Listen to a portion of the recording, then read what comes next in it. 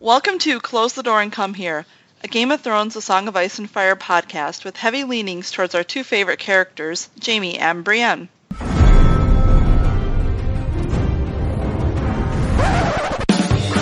was a bear, all black and brown and covered in hair. From there to here, from here to there, the bear, the maiden fair. Hey everyone, tonight we are finishing out our coverage of Tyrion's point of view chapters with his final chapter in A Storm of Swords. Tyrion. This is his final one ever, right? Yes. Kyle, there are no more after this at all. So there are no more. Like, literally, there will never be... I mean, I shouldn't say this, because what if Winds comes out? Winds won't come out. What if what does what? Yeah, what? So, in theory, this is it for Tyrion. And I'm Guile. I tweet at Door Podcast, and we all jump the gun on this. And I'm joined tonight by Chicky. Hey, I am Chicky. I am at the Chikrin on Twitter. And Rachel. Hi, I'm Rachel, and I am Rope Dart Raptor on Tumblr. And two of our favorite occasional gents, we have Cody. Hey, I'm Cody, and you can find me on Twitter at the Crimson Lord. And Devin. Hi, I'm Devin DD Harpo on Twitter. And I think in this chapter, I will say it's particularly important to have a trigger warnings for rape and violence, as well as our standard spoiler warnings, because it's a doozy. So, the chapter starts with Tyrion sitting alone in the black cells, and he hears noises and thinks that they're finally coming for him for his execution. And he tries to psych himself up to die well, whether they're going to kill him right there or whether they're going to execute him publicly. And we get this great passage, and it's fairly long, but I wanted to read it just because of the chemistry of the characters, so bear with me. Torchlight fell across his face. He shielded his eye with a hand. "Come on, are you frightened of a dwarf? Do it, you son of a poxy whore." His voice had grown hoarse from disuse. "Is that any way to speak about our Lady Mother?" The man moved forward, a torch in his left hand. "This is even more ghastly than my cell at Riverrun, though not quite so dank." For a moment, Tyrion could not breathe. "You?"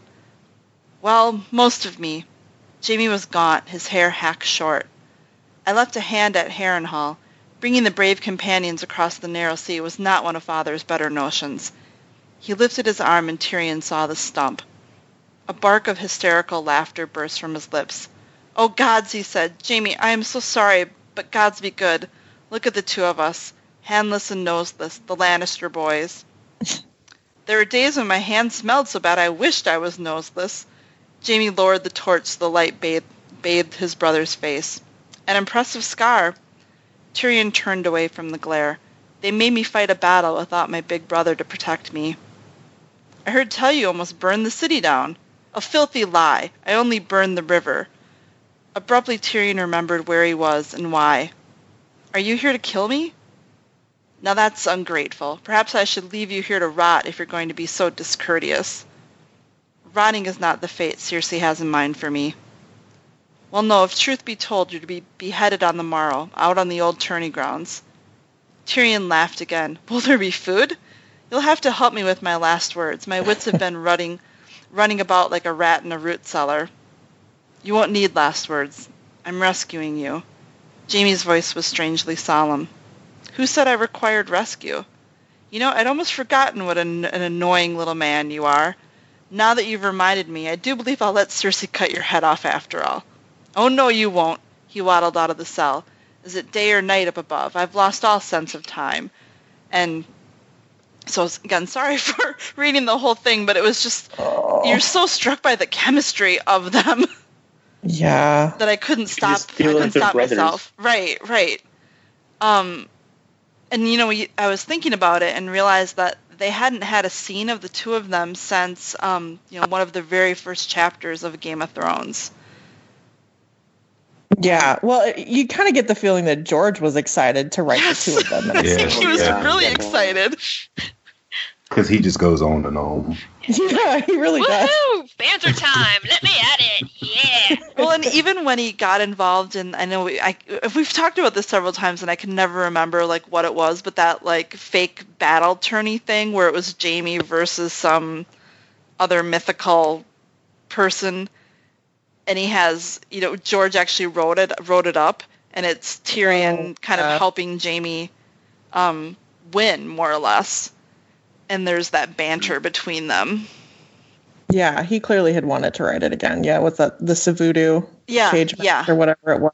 That no one who's listening is going to know what the fuck we're talking about. But I don't know what you're talking about. What are you talking about? It was this genre site Suvudu. I think it's Suvudu. And they did this cage match between like all of these fantasy characters, genre characters, like who would face off against each other, basically that have them battle. And the people on the site were like writing it, like, think of it like for those in the US, it's kind of like, like the NCAA basketball tournament, like this massive tournament where everybody faces off and there's huge brackets. And they picked Jaime for, I think John might have also been in it. I can't remember. They picked Jaime from A Song of Ice and Fire to be the champion who represented the series. And like they had him square off against all these other people. And he went really far. I think he might have gone to the end. I think he might have been beaten by Randall Thor or something like that at the end. And I found George himself. Yeah, so they wrote the battles kind of like little mini fan fictions, right, between these fictional characters from different universes. This website did. George got so into it that he started writing the battles himself. He would write his own version of it, his own fan fiction of his own series about Jaime facing off against these other people. And that's why we don't have wins yet. This is why we don't have wins. And I think this might have even actually been before Dance was published. I can't remember. Well, it's in 2010. So, yeah, it was before Dance. Dance. It ends, basically Jaime, in his version, Jaime wins. And, it ends with, Jaime going, "One question, brother. When we parted in the dungeon, certain things were said." "I have not forgotten," Tyrion said softly. "Nor forgiven? A Lannister always pays his debts, brother," said the dwarf. "Why help me then? I would have never survived any of these contests but for you." Tyrion Lannister grinned a savage grin. "Why, Jaime," he said, swirling the wine in his cup, "we are one blood, you and I. No one gets to kill my brother but me." Oh, God. Well, he couldn't completely change like the setting of the story, but yeah, it is interesting. Actually, it's really interesting because I think Jaime thinks about how Brienne is one of the top swordsmen. Oh yeah, like the world in that too. Yeah, I mean Tyrion kind of has all of these Trial of Seven people essentially from different fantasy series, and Jaime's like or Brienne or like where are all these people that can actually help me? And one of them he thinks of is Brienne. Yeah. Anyway, yeah, I don't know. Maybe people can Google it from the massive amount of information that we've given them about something they don't care about. Well, but it's it is actually on funny. George, and it's on George's his live journal, so we'll post a link to it too. But we will.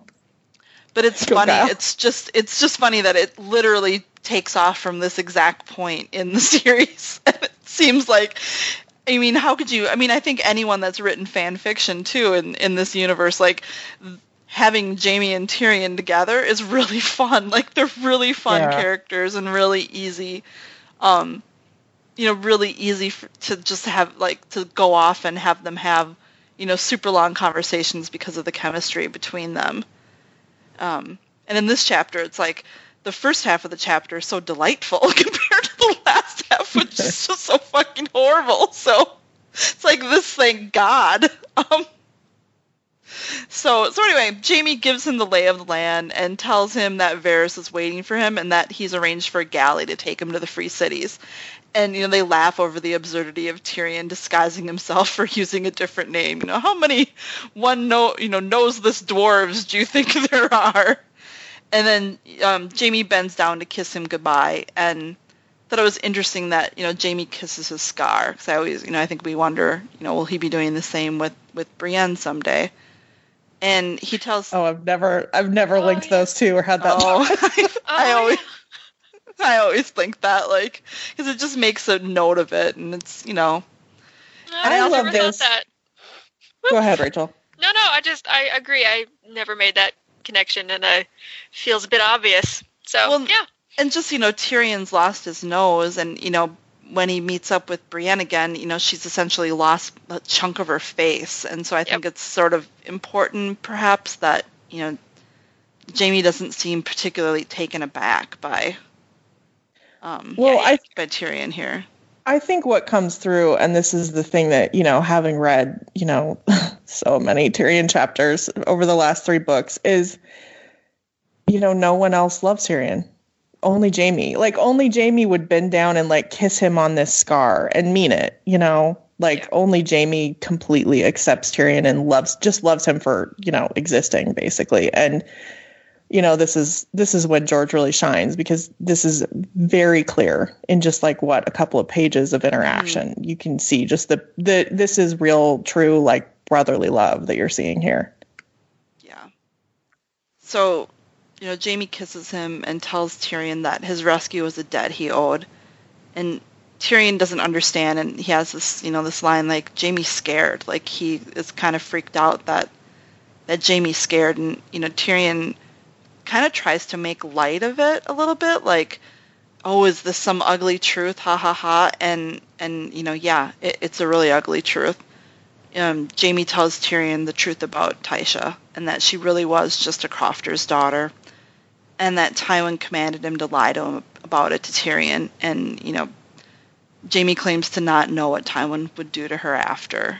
And, we can debate, I think, whether, it's like not the first time that Jaime's given Tywin the benefit of the doubt, and unfortunately not the first time that, Tywin's proved not worthy of it. So you can kind of debate whether or not Jaime should have, kind of thought about what was going to happen to Tysha, in this whole situation.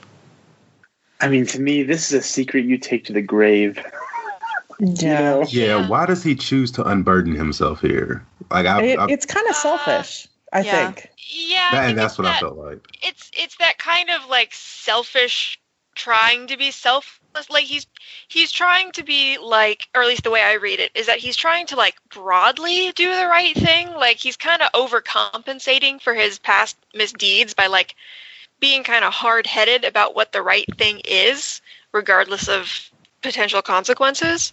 And also, like, for him, this is probably, at some point, like, he's going to be thinking to himself that this is the last time he's going to have this chance to tell Tyrion this. Well, he's been thinking about this ever since River Run, too, Right. But, he should have said it, yeah. It's definitely in part for, like, his own catharsis, but I definitely do still understand it as, like, I don't necessarily hold it against him exactly. Like, it's not a... It's like, on one hand, he's giving Tyrion the gift of, saying, no, I'm not the only person that's ever loved you. Like, this girl loved you, but then also, like, torturing him with what happened to him and what his part in it was. Yeah, I think it's part of Jaime's processing of that, like, the fine line between honor and reason. Like, we know that he looks up to Ned in a way, and Ned is very much that honor before reason kind of guy, where, like, he'll do the honorable thing regardless of, like for its own sake. So, and I've always seen this as, like, part of Jaime's, a lot of his character is about being stuck between this rock and a hard place of honor versus the right thing. And he probably sees telling the truth here as the honorable thing to do, even if it isn't necessarily the right, like, it plays into that. And it's not to say that it isn't the right thing to do. It's a stupid thing to do. But he's also not one to think about consequences. There isn't a right thing to do. Like, right. The right thing to do is for it to never happen, Right. Or if you were gonna confess, the right thing would have been to do, as soon as Tyrion was old enough that he could maybe go try to find Tysha, or something, like a scenario where there's a positive for Tyrion, I guess, is the one in which this is. I'm not saying that, sometimes we do things and we don't think through everything. You might go, I need to apologize for this. I need to apologize for this. Yeah. And you're not really thinking about anything but how it is for you. You know, I mean, I can get that. I totally get Except Jamie's been perspective thinking and why about he this does for like this. months, you know. Clearly, it's one of the first things he mentions in his first chapter in A Storm of Swords. Yeah. Is, you know, there's one thing that's been, you know. I mean, he mentions really it back in bothering Cat's him. chapter, you know, like it's, Yeah, he mentions it there too. Yeah, well, I mean, it's clearly the thing that he views as his greatest sin. yeah. For better or for worse, this is what he views as his greatest sin. So he's really unburdening himself, and it really probably doesn't have too much to do with Tyrion. Yeah. Right. I would love to have this from his POV. Yeah. Oh God. Ditto. So, you know, Tyrion is sick. You know, he's sick about this, and he's absolutely furious. And he hits Jaime, and you know, Jaime's been kind of leaning down, so he sends him tumbling. And he tells Jaime that a Lannister always pays his debts, and Jaime's going to have it coming. He asks Jaime if he can fight left-handed, and Jaime, you know, is kind of like, yeah, but I suck. And Tyrion's like, good, so we'll be evenly matched if we meet again. Which is kind of, it's so funny that I can't read this chapter from a place of not knowing what was going to happen next. And I've seen things where people are like, oh, you know, Tyrion shouldn't be burning that bridge. And to me, I've always read it as like, oh, fuck, Jaime. Like, now you got, like, the Starks after you for some flippant comment, and now you've got, you know, Tyrion after you for this. Like, you know, you've got a lot of people, a lot of enemies that have a lot of power, potentially. Yeah. So Jaime, in turn, asks Tyrion if he really killed Joffrey. And, you know, here's the passage that launched 1,000 copy paste in the next two books. Tyrion tells him, "You poor, stupid, blind, crippled fool. Must I spell every little thing out for you? Very well. Cersei is a lying whore. She's been fucking Lancel and Osmond Kettleblack and probably Moonboy for all I know. And I am the monster they all say I am. Yes, I killed your vile son." He made himself grin. It must have been a hideous sight to see there in the torchlit gloom. Jaime turned without a word and walked away. Tyrion watched him go, striding on his long, strong legs, and part of him wanted to call out, to tell him that it wasn't true, to beg for his forgiveness. But then he thought of Tysha, and he held his silence. He listened to the receding footsteps until he could hear them no longer. Then he waddled off to look for Varys. So... I mean, they again, hurt like, each you other totally so- get this. Yeah, right. but you totally get it. I mean, this is, Yeah. and especially for siblings who are used to fighting, you know to just go straight for the jugular with somebody Yeah. that you fight with a lot, like a sibling, and Tyrion does. And, you know, they hurt each other so much here, but, you know, they love each other. So, you know, what do you guys think is going to happen when they meet again? I mean,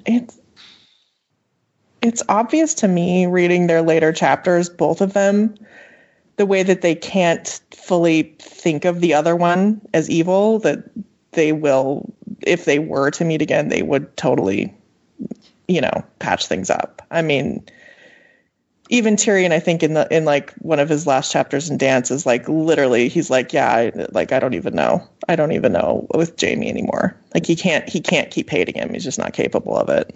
Do you think... Yeah. Oh, go ahead, Rachel. Oh, I was gonna say, like, I don't, like, Jaime's not all that attached to Joffrey, and, like, you know, I feel like it's pretty well established that his reaction to Joffrey dying was like, yeah, that makes sense. So I don't know that he would hold that against him exactly. He's a lot more, like, as I recall, he gets a lot more fixated just on the Cersei betrayal rather than anything. Oh, yeah. Like, he's not particular. You know, Tyrion does all this terrible stuff to him, and he's like, yeah, that tracks. I get it. And Tywin clearly had it coming. You know, like, Jaime knows. Yeah, Which he's mad about Tywin. He feels, like, yeah, he feels responsible for that. Right. I don't remember him particularly being like really angry with or like blaming Tyrion. Yeah, I mean, like, he He does. But it's, He does yeah. a couple times, but then he also goes completely the other way around by the end of Feast too. Yeah. Kind of the same as Tyrion does. I don't remember that being like a major conflict. Is what I'm saying. Is that not the way that like the deal with Cersei I think he opens Feast by wishing he'd killed Tyrion, but by the end of Feast he is not wishing that anymore. Right. We're all in agreement. Oh, sorry. Go ahead. Oh, I was just going to say, I think it's also interesting, kind of as a sidebar, that they both have this weird, like, coping mechanism almost of, like, playing the villain. Like, they both, like, immediately jump into the role of the monster that they feel like they are being accused of being, right? Like Tyrion... They've both been put in that role by society, you know? Right, no, but I mean, like, their reaction to it, I feel like it's just, like, it makes sense that family members would both have a similar coping mechanism like this. I just think it's, like, a good note on George's part. Why did Cersei get that? Like, she's the one that would have done well to, like, accept her villainy a little bit. An interesting familial similarity between these two in particular, anyway. That, like, because, like, Jaime kind of does the same thing that Tyrion does, where, like, after he kills Aerys, he doesn't say why he killed Aerys. He's just like, yep, I'm an oathbreaker, that's me, you got me, and moves on. And, like, that's how they cope with those accusations. Well, you have to have self-awareness to have this coping mechanism, and that's why Cersei doesn't have there it. You go. Yeah. So I've always kind of wondered if, Jaime is part of Dany's betrayal for love. Like, Tyrion would betray her for love, and it'd be for Jaime. Oh, that's interesting. Oh, I like Wouldn't see it that. coming. Because it just seems... I mean, I like to think of him lasting that long. I We'll know, never know, but, right? you know, whatever. We'll never know. Never. No. So anyway, so now we're going to get ready for the horrible part of the chapter now that we've had the fun part. It's amazing. Like, the fun part was way better than I remembered it being. Like, it was way more fun. And the non-fun part is infinitely worse than I remembered it being, especially, having sat through all these chapters. So anyway, here we go. So Tyrion finds Varys on the stairs, and he's still kind of pissed that Varys didn't help him during his trial, but he doesn't murder Varys. He asks him, Varys tells him that Cersei was watching him, but, Jaime can be super persuasive, in quotes, I'm sure, and that's why he's here now. So it's interesting to note, though, that, Varys actually testified against him as well, but Tyrion seems okay with that. He asks him about Sansa, and Varys tells him that she vanished with Dantos Hollard, and even his little birds haven't found a trace of her. And I was wondering, do you guys think this is true?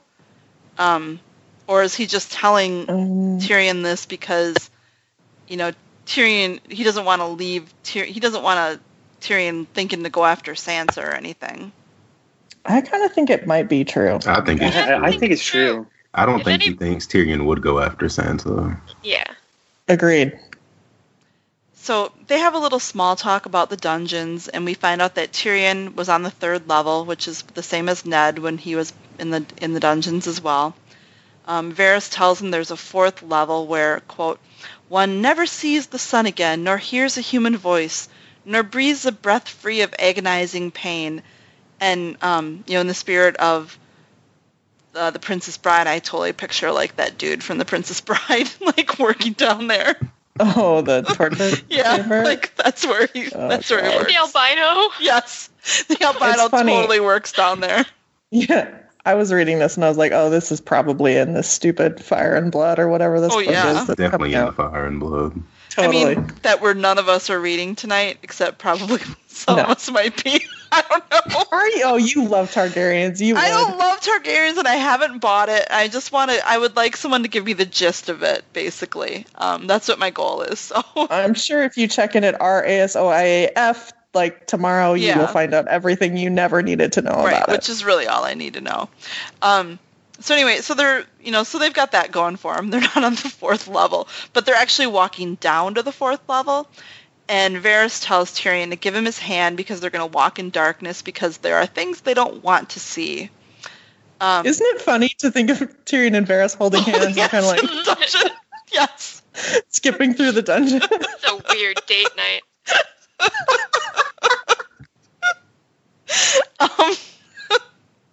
So Tyrion wonders if Varys is just fucking with him at this point. But then he thinks that, well, Jaime wouldn't be afraid. And then he immediately is like, well, shit, I hate Jaime. Like, he really, like, he can't really keep up that, he's got a lifetime of admiration for Jaime that he can't just quite get rid of immediately. And, Tyrion has this great moment where he thinks about how he arrived in King's Landing as the, acting hand of the king. And he rode through the gates at the head of his own men, and, now he's leaving like a rat. They emerge below the Tower of the Hand, and Tyrion thinks of the secret staircase to his old bedchamber that Shae told him about. And, he's like, well, shit, now it's my father's bedchamber. He asks Varys how far he needs to climb, and Varys tells him it's 230 rungs, and, warns him not to do it, but also gives him explicit instructions on how to do it. So it's like this total, bitch, don't do it. And Tyrion's like, I'm doing it. He's being Hagrid. I shouldn't have told you that. But to get there, this is what you do, step by step. Right. Like, this is really, yeah. Well, you kind of have to wonder if the wheels are spinning in Varys' mind. He's like, is there a downside in this for me? I mean, Varys is already being forced away from King's Landing. I mean, Jaime has made sure of that at this point, so... That's interesting when you think about it. Yeah, like, Jaime really forces his hand here. Yeah. Well, that's because Jaime is an agent of chaos in this story. Yeah, and if you think, like,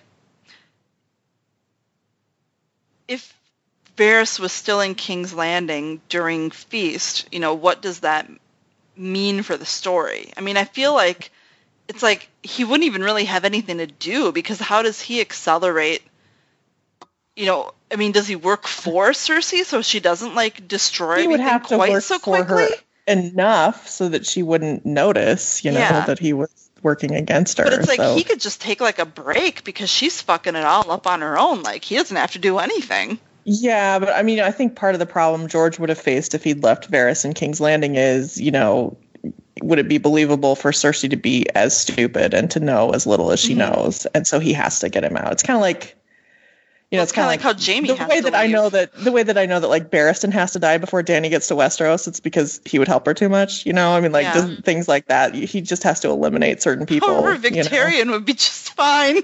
He's not going to help her at all. Like, totally. You get to live for a while longer, you moron. Anyway, so Tyrion starts to climb, and I kind of feel like this is the moment for him. We've seen his physical struggles throughout the books, and it feels like Sansa's climbed down to escape King's Landing. Like, this is his challenge. And, the tunnel gets smaller and smaller, and he thinks, at last a place made for dwarves. And, this feels like the moment that, his entire POV, frankly, has been building to. And as he's climbing up, he hears two of his father's guardsmen talking about how they want to fuck Shae, and speculating on how Tyrion is going to go to his death the next day.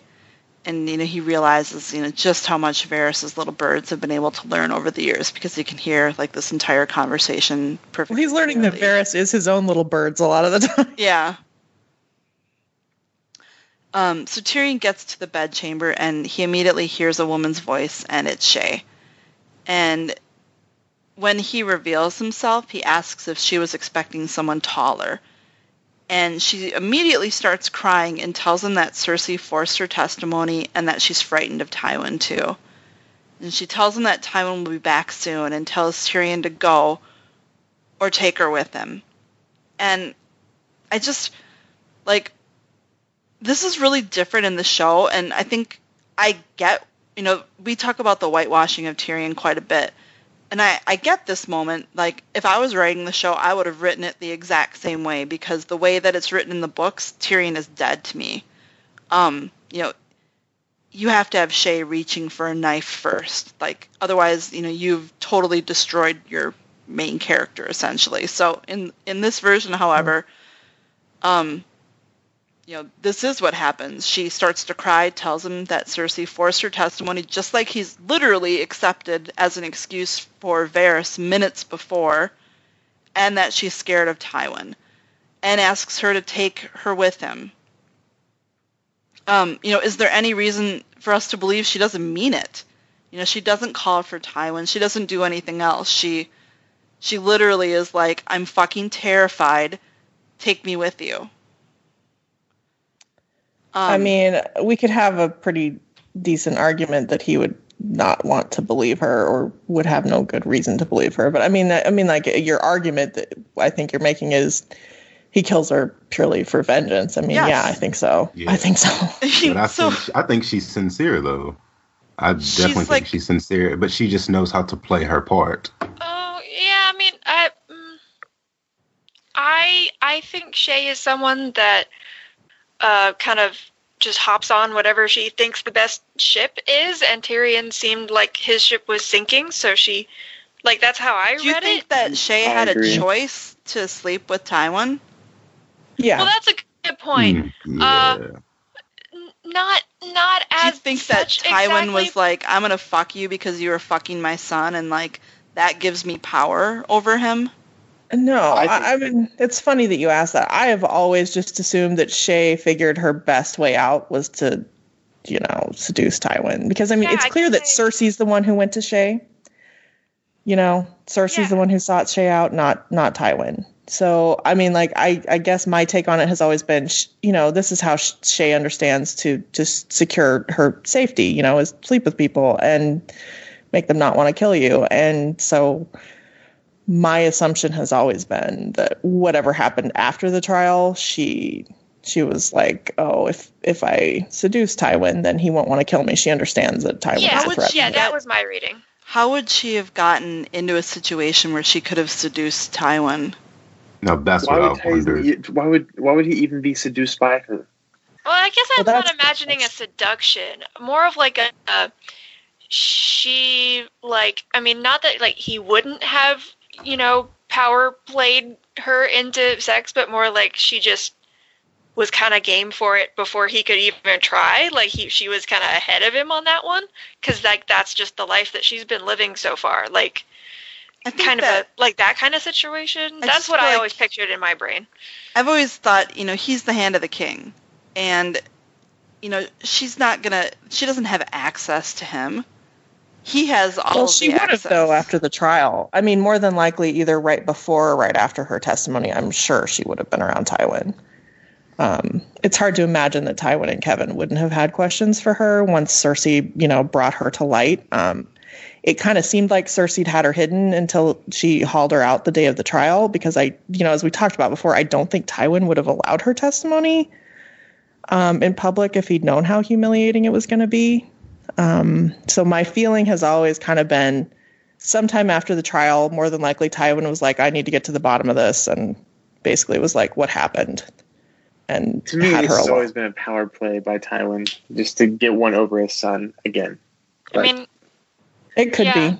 I guess I've always kind of just thought it was both, Like, I always just kind of thought it was convenience. I mean, Tywin's so against, people engaging prostitutes. He probably has to be careful in how he engages with his own. And it's like the opportunity presented itself. And he's just like, oh, here's some money. Will you sleep with me? I mean, like, I don't know. Just everything about the fact that she's wearing the Hand of the King necklace in Tywin's bed says it doesn't seem like a coerced situation. Like, I kind of doubt Tywin would allow something that playful to go on if he was like literally had her at knife point. But I don't know. Well, I don't think that's, I think it's just, he doesn't have to have her at knife point. I mean, the knife point is implied by, who he is.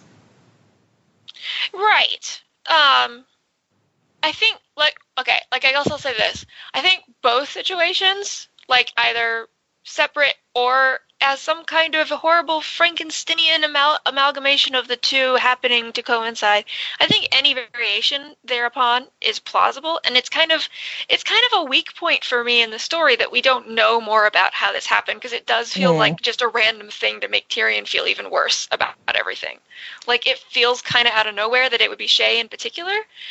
I'm not saying that there isn't a justification. I just, like, clearly there isn't a clear one Yeah. that we can all of us agree upon. Oh, yeah, no, what clearly happened. we don't all even agree on how it could have happened. I mean, like, it could have been any one of a million things, and it's like you kind of never will know.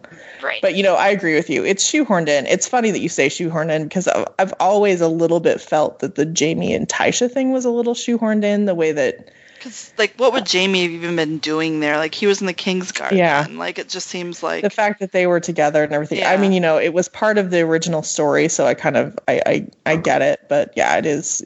I think it's one of those things. I think when you go into a story, right, and we talk about George being a gardener, not an architect or whatever, but even if you're a gardener, you have certain story points in mind that you're going to hit. And I think George probably envisioned this thing of Tyrion shooting Tywin on the crapper, like right around the beginning of the story. Oh, I think hell this is yeah. something that was always part of Tyrion's story. Early.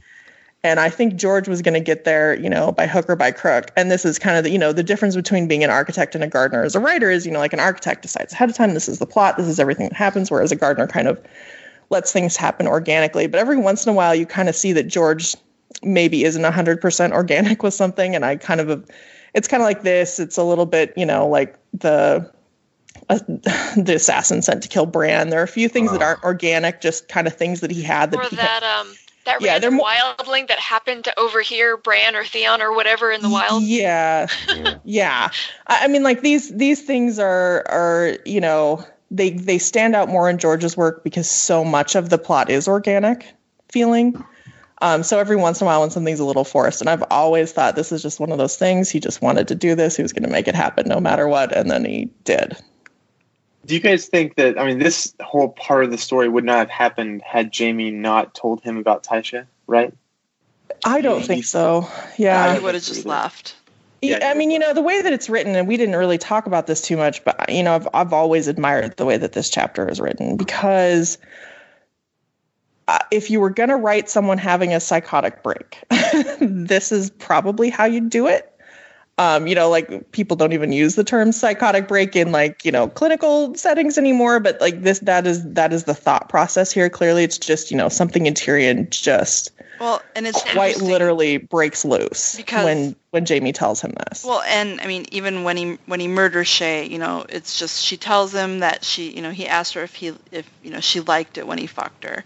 And she tells him yes and calls him my giant of Lannister. And we get like he has his hands on her, and then like literally the next line is like, and after, like it's not even in the he kind of like, it's like he blacks out. Yeah, he blacks out essentially. I mean, it doesn't diminish the fact for me that he straight up fucking murders her. No reason, but his only motive is, we could have an argument that he needed to kill her if he wanted to kill Tywin, but I mean, so he needed to murder someone. But I mean, the truth is he's murdering her for vengeance. He wants to kill her. Why would Shay have stopped him from murdering Tywin? She might have yelled out. I don't even know. I mean, I can see someone mounting the defense. I've seen the defense mounted, and it's like one of those things where, okay, I can't definitively say, but I mean, it's pretty clear to me that he wanted to kill her, and so he killed her. He was pissed to find her there. Well, and it's what a defense that is. I had to kill her so that I could have an easier time killing someone else. Exactly. That makes me what kind of defense is that? He's just learned the manipulations that Tywin did with Tysha, and he has to remember how he participated in what he did to her, and basically now he's blaming Shay for what Cersei and Tywin did to him. Like, to me, I mean, yeah, I get the whole, I can get the psychotic break, but I also feel like it wasn't like he was a healthy functioning human adult before he learned all of this either. Like, I just. Yeah, I mean, look, I'm not going to sit here, we need to not pretend that he doesn't have reason to be angry with Shay. I mean, she helped literally send him to the gallows here. I mean, he does have reason to be angry, but that doesn't mean, murder is kind of a bit extra. No, I'm not in any way justifying. I'm just saying it's not as though there's nothing behind this. There is something behind this. He does have a real, gripe with her. She did lie to make him seem worse, but. Yeah, no, there's no question. This is just straight up vengeance. I mean, I don't think he would argue that it's vengeance. I think that's what it is. So, are we ready to move on? Okay, well, here's a question. Yeah. No. Okay. I love it. You mentioned the show. Why did they whitewash this? I mean, I've never understood it. To me, there are so many gray characters that they did include in the show. Yeah. Is it too dark? Yeah. Well, I think it's practicalities. It's just kind of cynical audience. You know, most people aren't there to watch, you know, this kind of like that level of dark. Most people, when they want dark, they just want, you know, blood and violence and sex. Like that's most people are just sitting down to have a thrilling evening before they go to bed Sunday night. Right. It's not. They don't want like to have Tyrion in the show had been this like kind of like the favorite character, like one of the big main audience surrogates for the show, and having that ripped out from under you for a casual audience is going to be that would have been too much. And if they're not going to that's like an indie movie move. Well, and if they're not going to have Tysha, how can you know, if you're not giving him that moment of Tysha, it's like it's already weird enough that he goes to kill Tywin, you know, without What's funny to me though is if the show had played Shae, you know, as she is straight from the books, would it have been that big a deal, or is it because they humanized Shae so much and made her like love Tyrion back and such a good character and not the really savvy person she is in the books? You know, they made her kind of morally good. Both, I'm sure. Like, if she had been as she is in the books, I don't know, maybe some more really hardcore, like the more scarier parts of the internet would have defended him more fervently, but I think given how much more sympathetic she is in the show, having him murder her straight out definitely would have been that much worse. Yeah, so it's like, I don't know. I've always just wondered. I've just been like, if you were afraid of it being too dark, why make her so much more sympathetic? I don't know. It was a weird for me. I just could never figure out what their motivation was there. Well, I think that's why they have her reach for a knife too. I know it is. Yeah, they want to whitewash it, but it's weird. It was a weird. I mean, obviously, it was a weird choice. So I agree. So in my notes, I wrote, you know, I hate Tyrion more than any other Lannister, except that after murdering Shae, we see a worse Lannister. Tyrion, he grabs a crossbow and he finds Tywin in the bathroom. And Tywin claims that, you know, he was really going to send Tyrion to the wall. But Tyrion doesn't give a shit. He asks Tywin what he did with Tysha. And he realizes that Tywin doesn't even remember her name. And then he calls her Tyrion's first whore. And Tyrion promises that if he uses that word again, he'll kill him. And Tywin tells Tyrion that he doesn't know what happened to Tysha, that it wouldn't have made sense to kill her since, and this is the quote that makes me want to kill him myself, he says, it doesn't make sense to kill her since she, quote, learned her place and had been well paid for her day's work. And honestly, that's when I want, like, the Red Keep to implode and kill both of them at that moment. He says the steward must have sent her on her way, and Tyrion asks where. And Tywin tells him, wherever whores go. And, you know, whatever else we say about Tyrion in this chapter, he keeps his promises. And, you know, I think George is really proud of this last little bit of the POV, so I'm gonna read it. Tyrion's finger clenched. The crossbow wanged just as Lord Tywin started to rise. The bolt slammed into him above the groin, and he sat back down with a grunt. The quarrel had sunk deep, right to the fletching.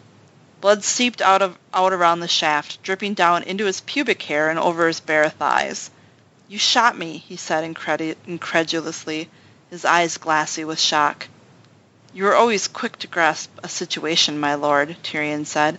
That must be why you're Hand of the King. You are no son of mine.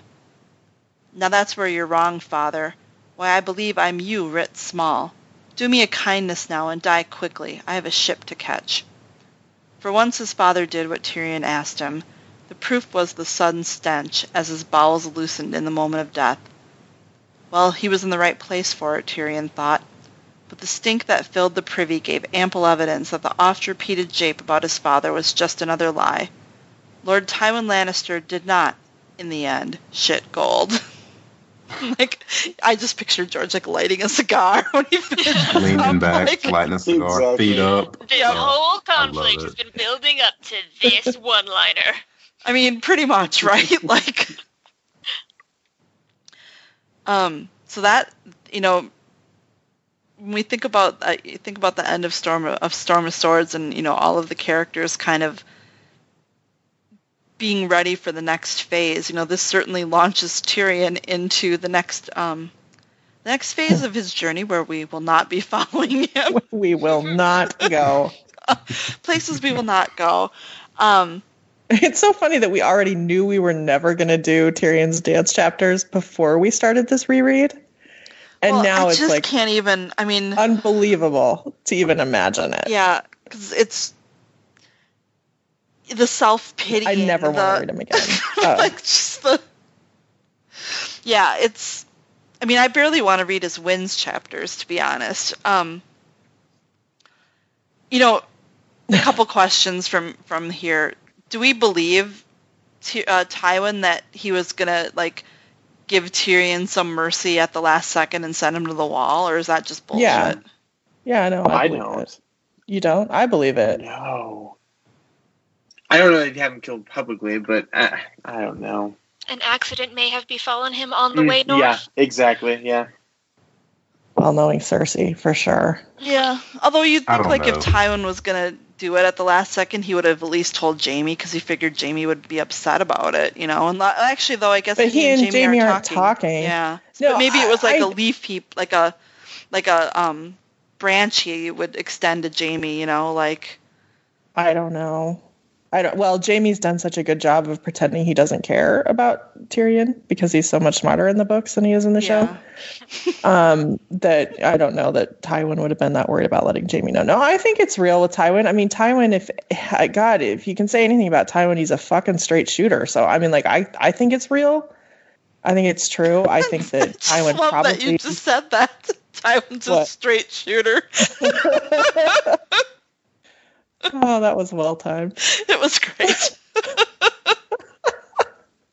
God. Why do we have such a dark sense of humor?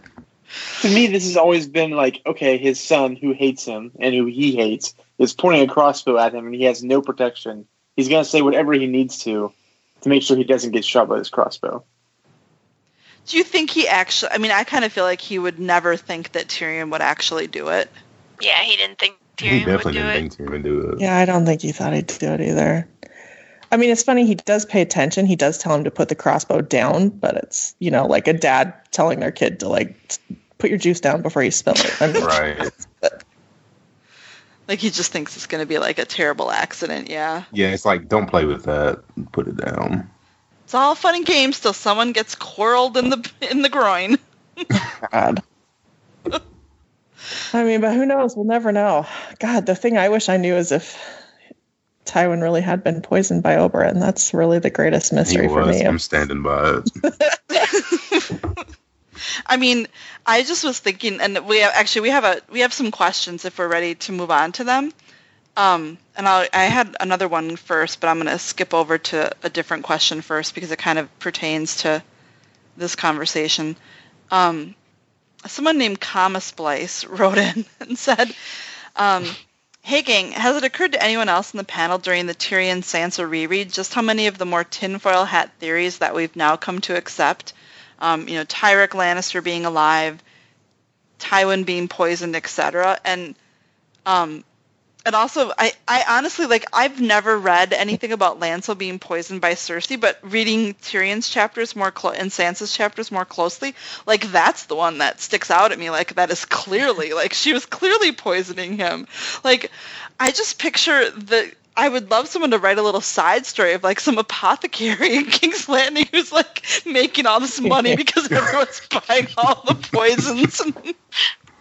Well, you know what I think it is? It's like every time I've read this series a few times, but, of course, you just kind of focus on what you're most interested in. And as much as I always used to like Tyrion as a character, like, I don't know that I, picked through his chapters with a fine-tooth comb like I have with, like, say, Jaime and Brienne. And it is amazing when you do, kind of pick through with a fine tooth comb what you find. And I mean, number one, definitely something's going on with Tyrek Lannister. We're definitely going to hear more about it. It's not just going to be one of those one-off that you never hear about again.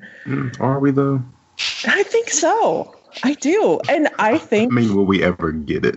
Oh, well, no, we'll never get it. George intended for there to be something. Maybe that's how I need to start phrasing all this stuff from now on. George intended to do that. And like, I fucking think Oberyn might have been poisoning Tywin. There's so much reference to it. And many.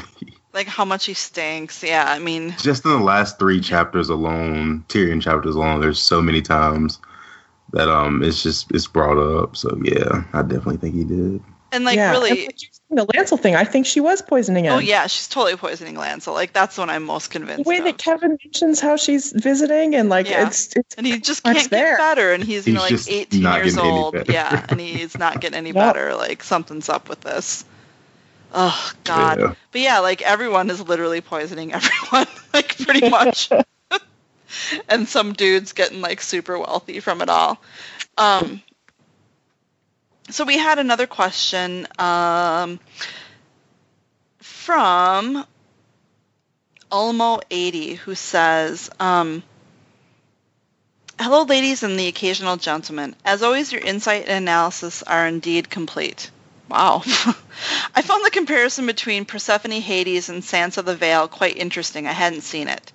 I have a couple of questions about Sansa. Do you think she'll marry Harry the heir even if they don't have confirmation on if Tyrion is still alive? Would Littlefinger take the risk? Do you guys... I kind of feel like she's not going to ever marry Harry. No, I don't think she's going to marry Harry the heir. Yeah, no. Okay, so thinking about how Sansa will leave the Vale, I was wondering what George could do. I've been speculating about some scenarios. First, Sandor goes on his own to the Vale, using the tourney as an excuse, blends in and rescues her. Brienne finally goes to the Vale and using the tourney as an excuse, blends in and rescues her. Brienne and Jaime, after dealing with Stoneheart, go to the Quiet Isle, and then we see Rescuing the Little Bird, starring the Wench, the Hound, the Kingslayer, with the Blackfish as a special guest. I would like to know which one you think would be the most plausible if you think there would be another possibility. Well, I don't care about plausible, but I like that last one. I know, right? Like, who doesn't want that? Like, if that happens, how mad would you be that didn't happen in the show? Like, come on. That's what we all want.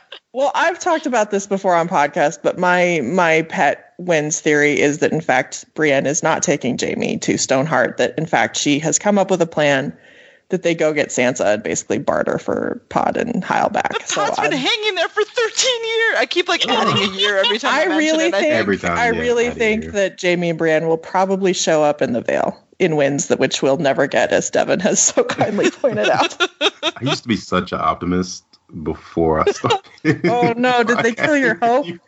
He killed Devin's hope. No. The greatest crime. We have a couple more questions if you guys want to, let's go for it. Okay. Go for it. How do you think this is anonymous on Tumblr. How do you think the 5-year time skip George planned would have affected Jaime and Brienne? I'm down for that Brienne is Pretty Maris theory. Like, I don't know if she would have been in Essos exactly, but roughly that hardened outline of a character. Yeah.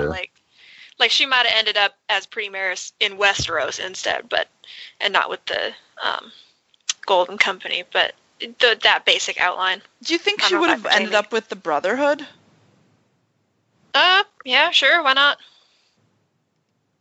It's funny, it's so easy with some characters to see where they were supposed to be after the 5-year skip, but with Jaime and Brienne, it's hard to know, were they supposed to reunite before or after? Yeah, if it's after, then clearly, unless someone's being pretty vigilant about the birth control, there's a little domestic situation happening, I think. I mean, yeah, I kind of tend to think that they were probably supposed to reunite after, but I don't know. I think so too. I think they're the characters that, benefit. George wrote a whole book about him instead of, having a time skip. So it's they're the characters that benefited from not having the time jump. At least, for those of us who like to read about them. We've got a couple more questions. We have another anonymous that asks, who do you think would win in a fair fight between two-handed Jaime and Brienne? not counting the one in A Storm of Swords because he was locked up for a while and not in the best shape. I mean, I assume it's Jamie, but Jamie. Brienne thinks Jamie would win. well, of course Yeah, she definitely does. Jamie. She's thinking of that one through the eyes of love. I don't know. I think they're through the eyes of I barely pulled that off. Yeah. Right. I definitely think Jamie. So then we have a final question that came in from Twitter from Terrible Existence, and they say, I'll ask a question for the episode here. George's favorite character in the series is Tyrion. While in general the podcast has been down on him, to be mild, for the duration of the reread. What is the divide in the perception and interpretation of Tyrion between the cast and him? And where do you believe it comes from, if we accept that there is a divide, really, in how we see Tyrion and maybe how George sees him? Well, I feel like this obviously we got a couple guys on here, but there probably is an element of the fact that we're women, honestly. I think, God, there's a lot of misogyny in Tyrion. I think George intended a lot of it to be there, but I don't know that he is aware that all of it is misogyny, and I'll just maybe leave it there. Yeah, I think this last chapter for me with Shay's murder, I feel like, he doesn't even have the character of Tyrion really think about what he did that much, and it seems like he writes it as if it's not like a really huge deal, and part of it makes me feel like, you know how in like the CBS procedurals or in, murder mysteries, like a lot of the times the victim is it's a nameless prostitute, and it's sort of like we're not even supposed to even know their name or even like act like they're a person. And part of Tyrion's chapters, that's the irony of George, is that he writes Shay as a fairly complex person in some ways, and then, kind of dismisses her murder because she's just a whore. And I don't think that's entirely fair, but, the thing that Tyrion continually dwells upon is, his father and Tysha. It's sort of like he doesn't even think about what he did with Shay because she was just, she's just a whore. I want to say this. I feel like it needs to be said. I've never had the impression that George has written Tyrion as the hero of this piece. No. John's so the hero. I don't think, right. I don't think, unlike say when we're talking about the writers of Game of Thrones, I don't think George thinks of Tyrion as, the good guy. So I think George can accept him having darker sides very easily, whereas a lot of people don't maybe recognize that with Tyrion. That's like that, the Pixar's 22 Rules of Storytelling one, like number 2, I think, is what your audience wants to see is very different than what is interesting to you to do as a writer. Mm-hmm. So, I feel like Tyrion's probably really great to write, even as he does get on our nerves as it's so readers. Funny, Rachel. I have that poster literally hanging up in my cubicle. It's great. It's so great. I love it to pieces. The other thing I feel like with George and with Tyrion and us maybe is, so much I think of Tyrion's point of view is there's a lot of him feeling sorry for himself about his status in society, I feel like. And I kind of feel like as women, and this is going to be a very broad generalization, but on some level as women, we would never feel it's the entire, and again, Devin and Cody, I'm sorry. I just have to say a flat out, I'm sorry to say this, but there's a level of entitlement I think that sometimes men feel that women would never intuitively feel like that. And so a lot of Tyrion's issues with his status in life are things that a woman would never expect to just get. And so it's hard for me to have a ton of sympathy for him for some things. Agreed. Yeah. Which I didn't realize till this reread. Like you said, reading it closely, he thinks everyone owes him something. Mm-hmm. And just the sense of entitlement about so much that just goes on in his head, especially with Sansa. That's some of the worst of it to me, that he expects her to be grateful and he wants her to love him for whatever reason. And he's mad that she doesn't, and that's just insane. And it's hard because even when you're saying that, it's like, yeah, I mean, he's not the absolute worst. I mean, like, this chapter and what he does to Shay, to me, is unforgivable, but, like, he's not the worst character in the story. Well, no. You know? No, yeah, definitely not. Like, You'd have to try really hard to be the worst Yeah, character in the story. the bar is really low on that one. And I just think, I was kind of comparing him to Jaime in my head, and, obviously I think, my feathers get a little bit ruffled over the continual, well, Jaime threw a kid out the window, and, you constantly hear that about everything, and you never hear, well, Tyrion straight up murdered this girl because, she was a whore.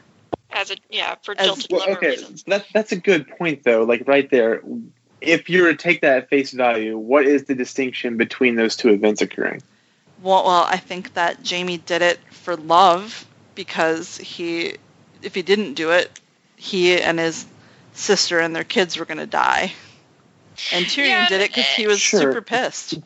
But I think, because of love, though, I honestly think he's pissed because he either tricked himself into knowing and thinking that she loved him, or he just found out that, the person who actually did love him, Tysha, was, was just screwed over entirely. He was screwed of that entire future. Yeah, I feel like Shay was kind of like, when like your cat is chattering at birds outside and you touch it and it like whips around and scratches you because it can't get at the birds.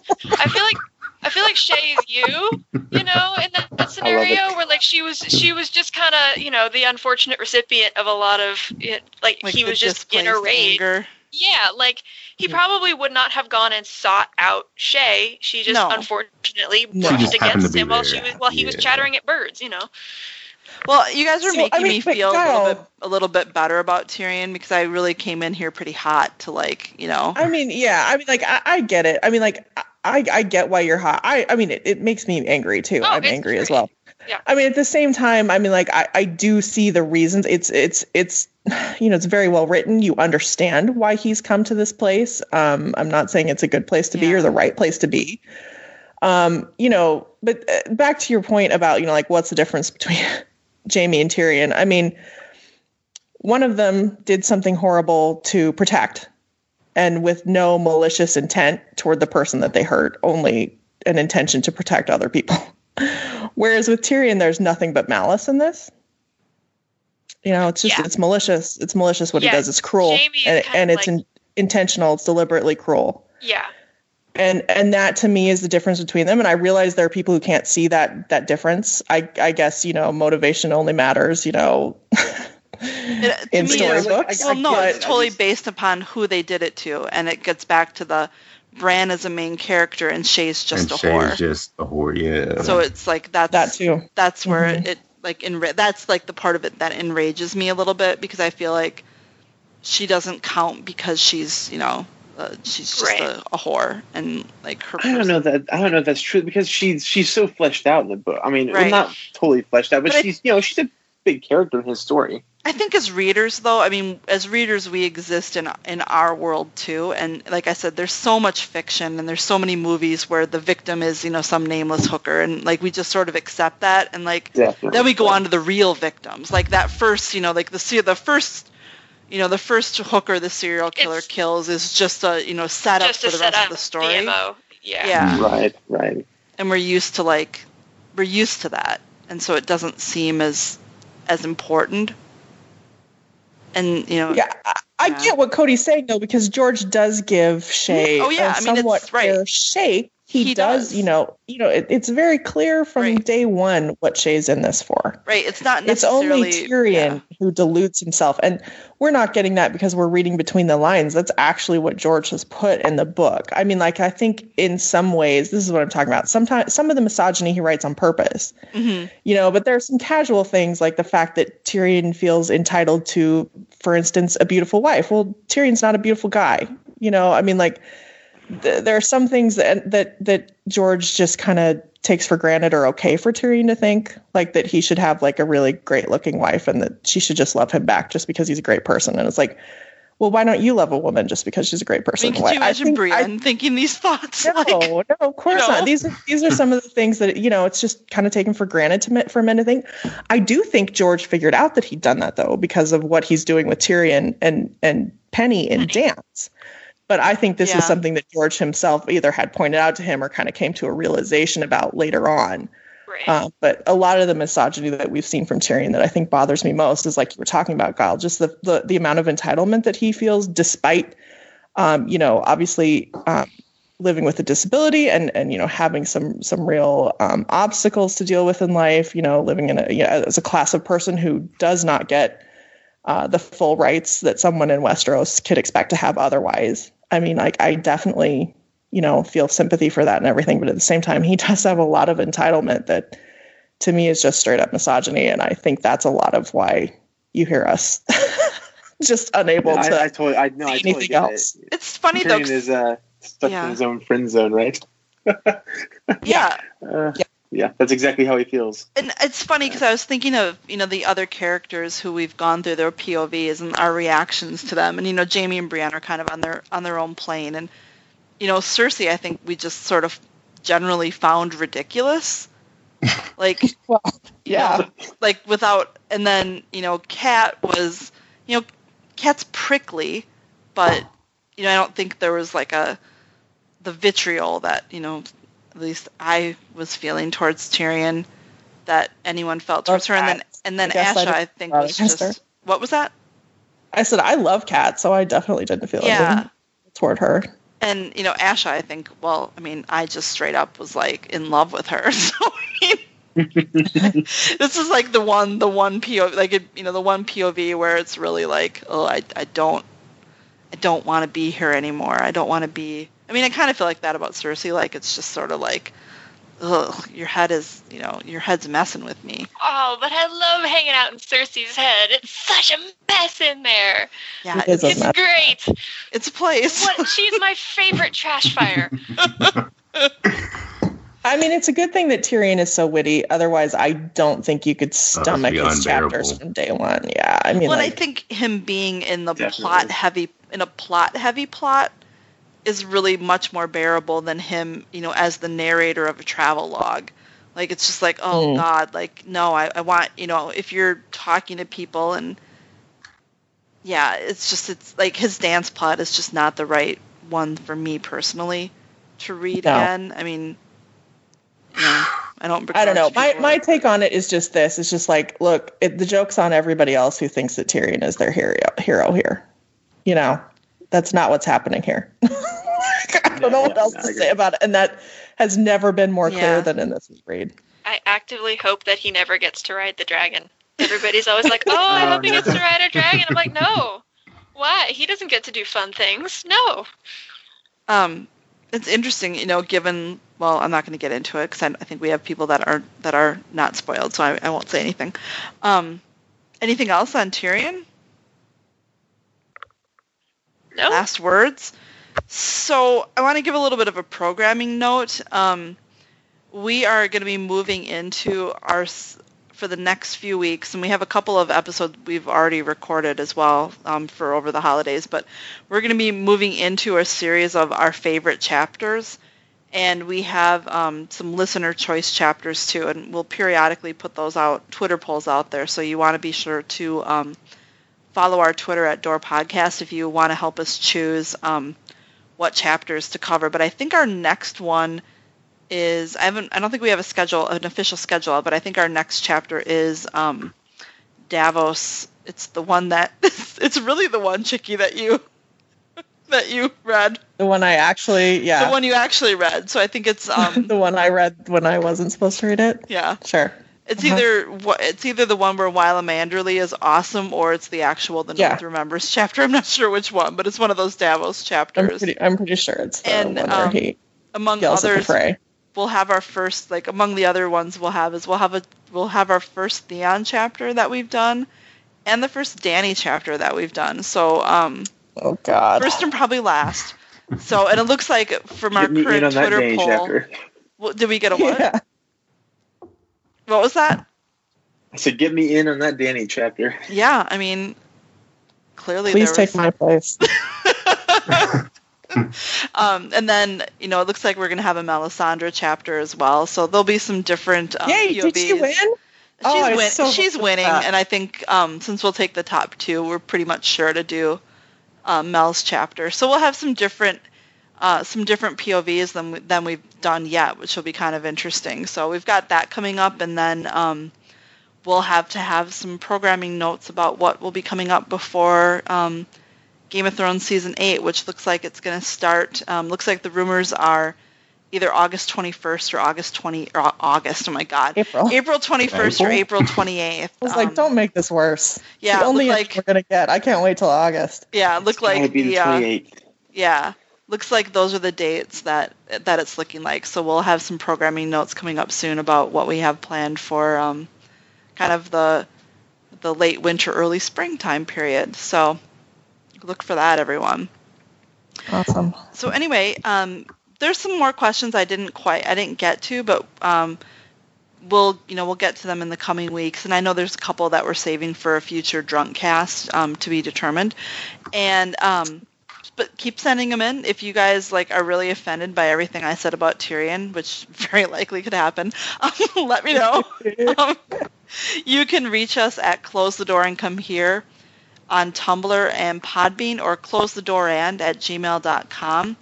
You can find us on Twitter at Door Podcast, or you can become a Patreon and receive benefits like episodes a little bit early, and that's at, I think it's just Close the Door and Come Here on Patreon.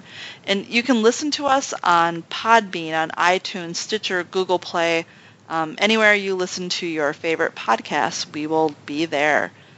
I'd like to thank our panel. This was a good one, you guys. It's a fun chapter and then a horrible chapter, and it's kind of fun because I came in with a certain attitude, and you guys definitely all talked me down a bit, which is always kind of fun to get your mind shifted a little bit. So I appreciate that. But I'm going to close the door.